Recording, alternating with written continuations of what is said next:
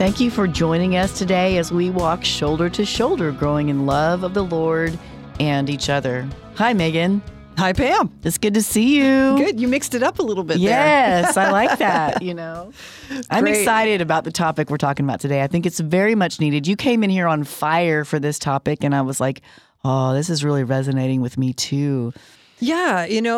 So the topic that we're going to be discussing today is how to live as faithful Catholics when you've lost faith in Catholic leadership.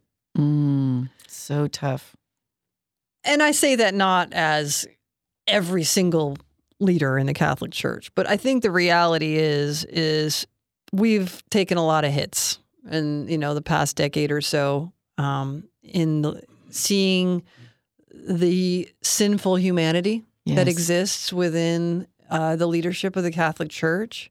There's been lots of scandals, lots of disappointments, lots of ways that it seems that church leaders haven't been calling out each other. They haven't been calling people that are in the public life that are claimed to be Catholic to be Catholic, right, to live out the teachings of our faith authentically and faithfully. And we look at all these things, and it's so easy to become disillusioned and to be like, oh, what's the point of it all? Or how can I really trust this faith if the people who are supposed to be the pinnacles of the faith are so falling short of what one would hope they'd be? And then the thing that I think often even more becomes an issue is even if you stay in your faith, you say like, well, I'm Catholic and I'm always going to be Catholic, and that's not going to be change. But I sure don't feel like I want to be out there calling other people to become Catholic, because then I'm going to have to explain all this mess that we've got going on. I think this is one of the reasons that has kind of been on my heart, because recently, there's been some Protestants in my life that I've had some opportunity to chat with and everything. And I'm just finding that, I'm going to have to explain the realities of what's going on in our church. And I need to know what it is I feel about it all and how I'm going to respond to it within myself before I can make any kind of discussion that's going to be meaningful with these folks who are outside of the church. So, Pam, honestly, I really wanted to just sit down and talk with you as a fellow Catholic, someone who's passionate about the faith, who loves the faith, who I know is not leaving the faith, which I have absolutely no desire, because I believe that what the Catholic faith teaches is true. I believe it's the church that Jesus Christ founded, and those beliefs have not changed no matter what is happening with the leadership. So I think that it's really important that we just start this conversation rooted in those truths. Absolutely. This is the one of the questions I've seen kind of floating around the cyberspace podcast world too, is like, why do we stay Catholic? Which is exactly what we're kind of asking today. And for me, and for you possibly too, as converts, what brought me to the Catholic Church was the fullness of truth and the sacraments. Those sacraments are still there. They're still real. They're still profound in every way. They still change me interiorly. All of these things are good and true.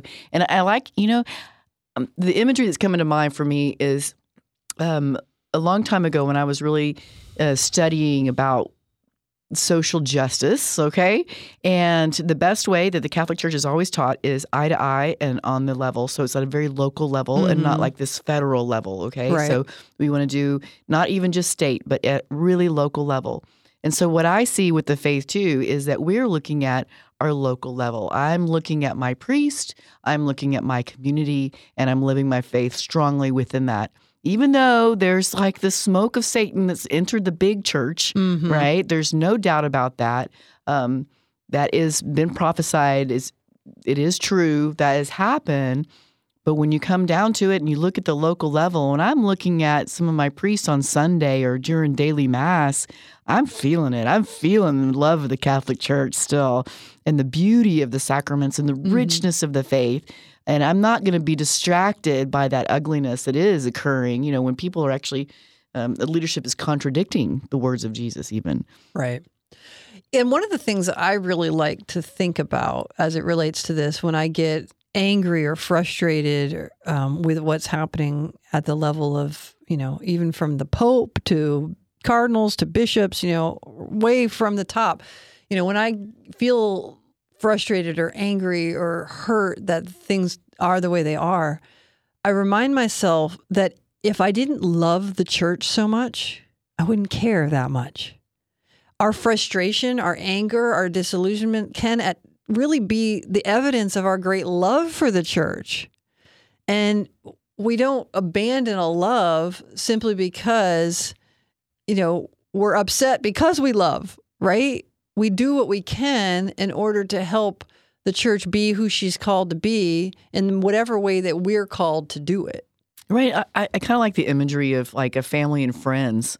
If all of a sudden, for some reason, they're behaving poorly and outside the church, or just in a way contradictory to the faith, we don't all of a sudden leave them and abandon them, right?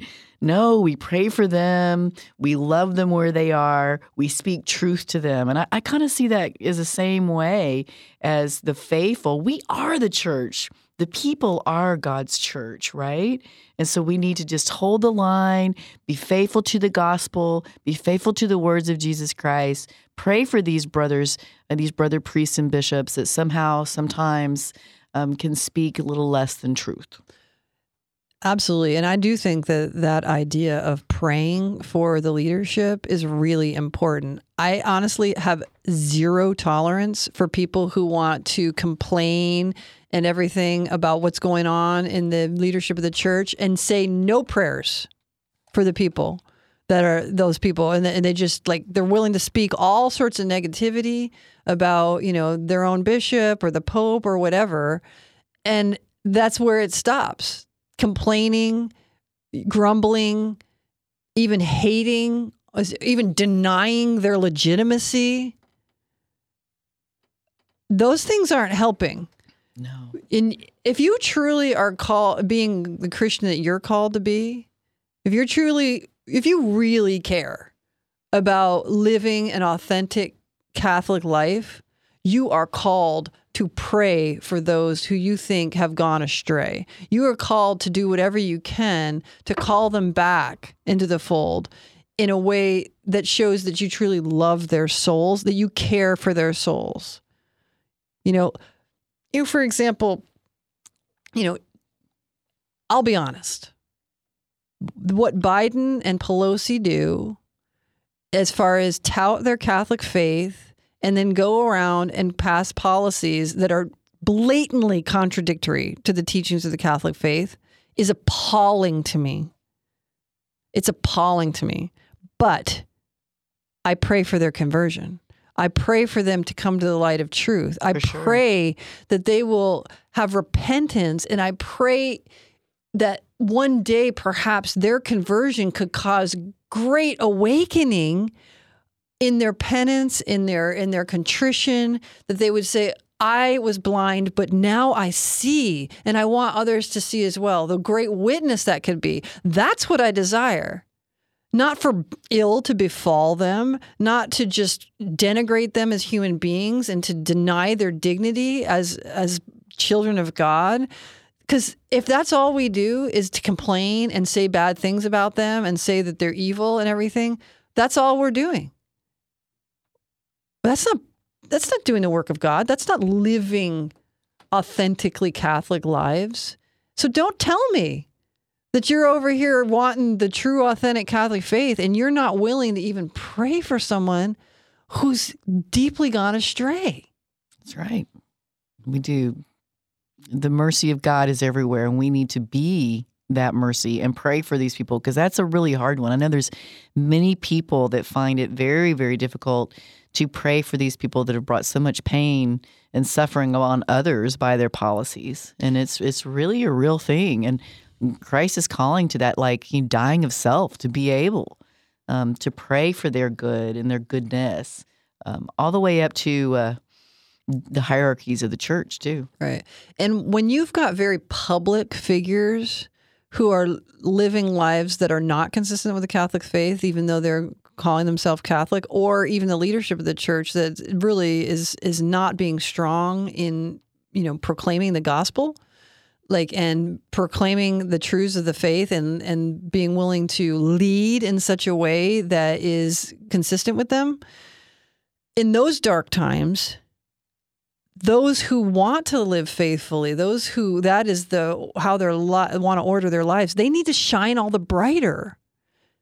We don't go into hiding. We don't go into retreat because what's out there looks dark. We need to step forward. We need to be more visible, more active, more loving, more prayerful, more Catholic. That's right.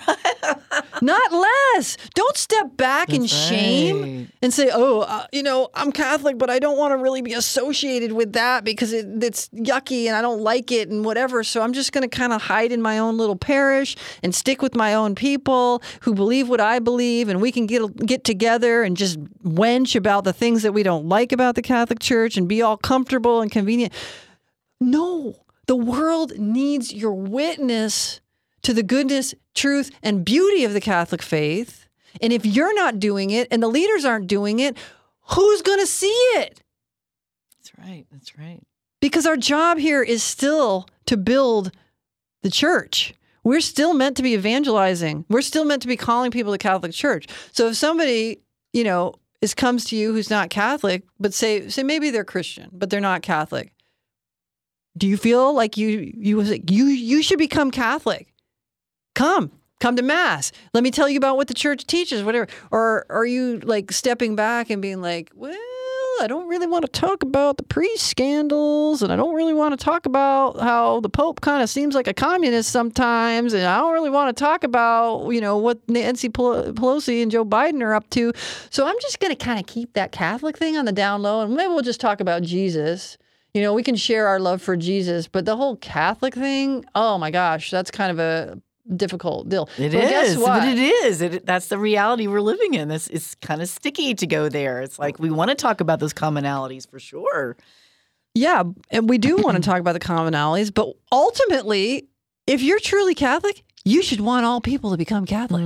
So true. Because it's where the fullness of truth is. It's where Jesus in the Eucharist is. He is longing to give himself, body, blood, soul, and divinity to everyone.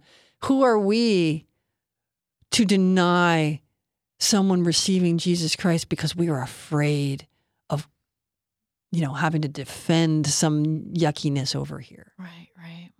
Let's reel it back in. Local level, eye to eye. Relationship. It's right. about relationship, right? Which is so much about this. This podcast is about relationship. And I think there's a new book out. I haven't read it yet. And I don't even remember much of anything about it. But it's about, I think it's called Friendship in the Fathers. And it's taking a look how spiritual friendship was such a huge role in the development of the early church.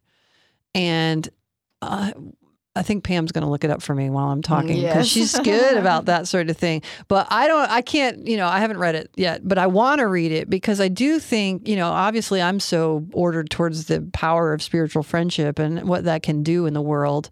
And I think that it can serve in two ways in this time as it relates to what we're talking about. One, friendship with non-Catholics, that true, authentic friendship can lead to, bringing people to the truth of the Catholic faith. And also, true, authentic spiritual friendship with other Catholics so that you don't have to feel like you're alone out there, that you're going shoulder to shoulder out into that battle to win souls for the Lord. And so you find it? I did. Friendship in the Fathers, how the early church evangelized. For the church fathers, friendship was the heart of the gospel. Okay, I've got an idea. I think this is the Holy Spirit, Pam. It just came to me right now. Let's have it. Let's read this book and do a book study, podcast book study. We'll decide how many episodes it will take, but we'll announce it ahead of time that we're going to do this book. We're going to read it and we're going to do a podcast series on it and we'll discuss the book. I love it. You love it? Yes. Right. Look, it's born right here. You heard it, folks, first. Awesome. So it's by Mike Aquilina. Is it not Aquila? No. Aquilina. Aquilina. Aquilina? I've heard Okay. of him. I That think sounds I've awesome. read something by him before. Yeah. But so we're going to do that in the future So because good. it's just really important that we not lose sight of the fact that we are still on a mission here. And no matter how bad the generals may be working, we're the infantry, and the infantry gets most of the work done. So we need to be out That's there right. on the front lines, fighting the battle for truth, raising the standard of Jesus Christ and his church in the world. And I wanted to even do something maybe even a little provocative, because this thought came to me. Yeah. Every now and then. What if, there's a lot, during these times as things have gotten dramatic and everybody kind of, sees with the pandemic and the way things are going politically and all this sort of thing, the talk of end times and apocalypse and Antichrist has raised its head in a really major way. And I think appropriately so. Yes, I think we need to read the signs of the times. We need to always be prepared. But these are dramatic times, and they may be a march towards those moments. And I had this thought: what if a pope? I'm not going to say this pope. I just say, what if a pope turned out to be the Antichrist? Wow. What if a pope were the Antichrist? What if the whole, Protestants are always some sects of it kind of say, oh, the church is the whore of Babylon and the Antichrist, the Pope is the Antichrist. What if they were right? Wow. What if that level of corruption reached the top level of the church? What would that mean to me as a Catholic? How would I live in that reality? And I think it's worth pondering because it basically takes whatever struggles we're dealing with in the moment to the nth degree. Imagine it to the nth degree. Antichrist sitting on the chair of St. Peter. It's horrible. I don't like to think about that, Megan. No, anybody who would relish the thought of that is messed up as a Catholic, for certain. There should be no delight in the idea that that could happen. But the reality is that when I thought about it, I thought, you know what? That could happen. And it wouldn't surprise me, because if the Antichrist, whenever it is he emerges, truly wants to be as much the ape of Christ and to steal whatever is his from him, of course he'd want to sit on the chair of St. Peter, because the chair of St. Peter is where the vicar of Christ sits.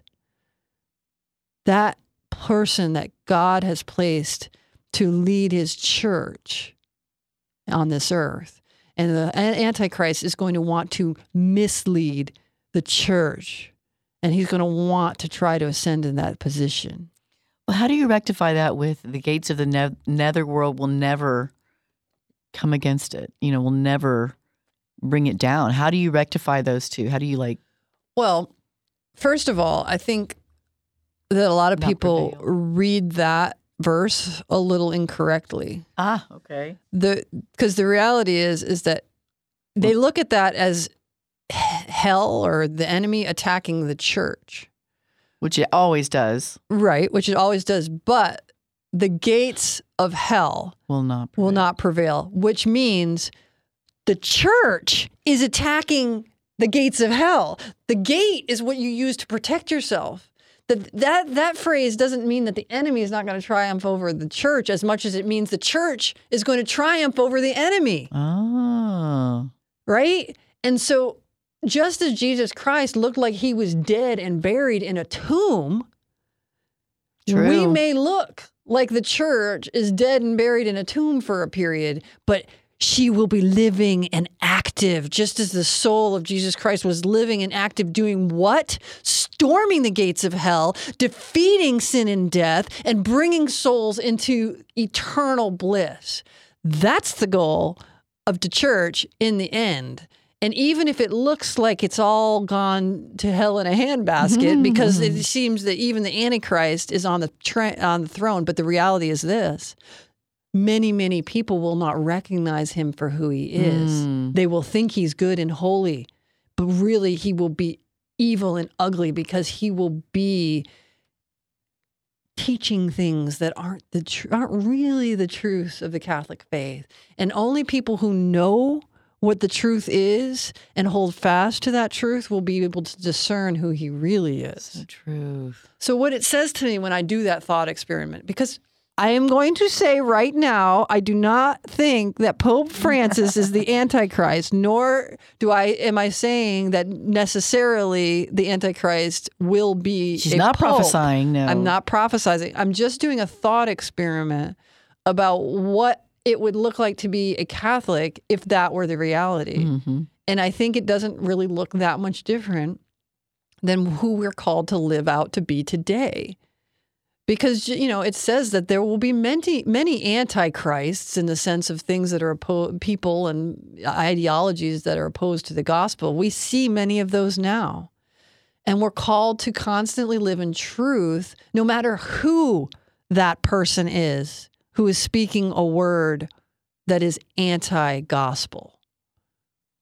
And so even if it's the Pope himself, you still have to say, this is the time immortal truths of the Catholic faith. This is what Scripture says. This is what sacred tradition has taught since the days of the apostles. And anything that goes against that, I will not comply.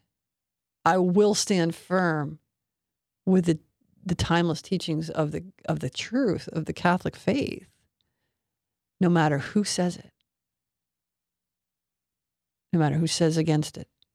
Even if it's the Pope himself. That's right. Cling to the words of our Lord. And this is the thing that we have to trust in. We can only discern to the degree that we place ourselves in the hands of the Holy Spirit with total humility and total surrender and educate ourselves through Scripture and reading the Catechism and the teachings of the Catholic faith. When we're armed with those things, with honest, open-hearted discernment, that's all we're responsible for. So when we come before the Lord, we can say, Lord, I did all that I knew I could do. I've placed myself in your hands and I trusted you. And if I made any choices that were wrong, I did all that I could do. And he's going to say, well done, good and faithful servant. That's right. If we truly approach it in that way. So that's the question I say, what I would have all of our listeners just really take to sort of an examination of conscience in this day and age where there's so much disappointment and so much confusion and so much straight up bad leadership. I'm just going to say it, bad leadership. In all aspects of life right now. Is your faith in the Lord or is your faith in princes? And men and people and ideologies. And if your faith is in the Lord, seek him and follow what he calls you to. Seek him in humility. Seek him in supplication. Seek him in surrender. And seek him honestly. And do whatever he tells you. Just like our Blessed Mother said at the wedding feast of Cana, do whatever he tells you. Mm-hmm. And that's all Beautiful. We're ever going to be responsible for. That's right. Because God will have his way. Yeah. So I think the way we should end this is to pray specifically, sincerely, devoutly for the leaders of the Catholic Church. Mm. And I'm going to let you lead that, Pam. Oh, thank you. In the name of the Father, and the Son, and the Holy Spirit. Amen. Lord Jesus, we just ask for the grace, peace, and love of Jesus Christ to flow through the Holy Catholic Church.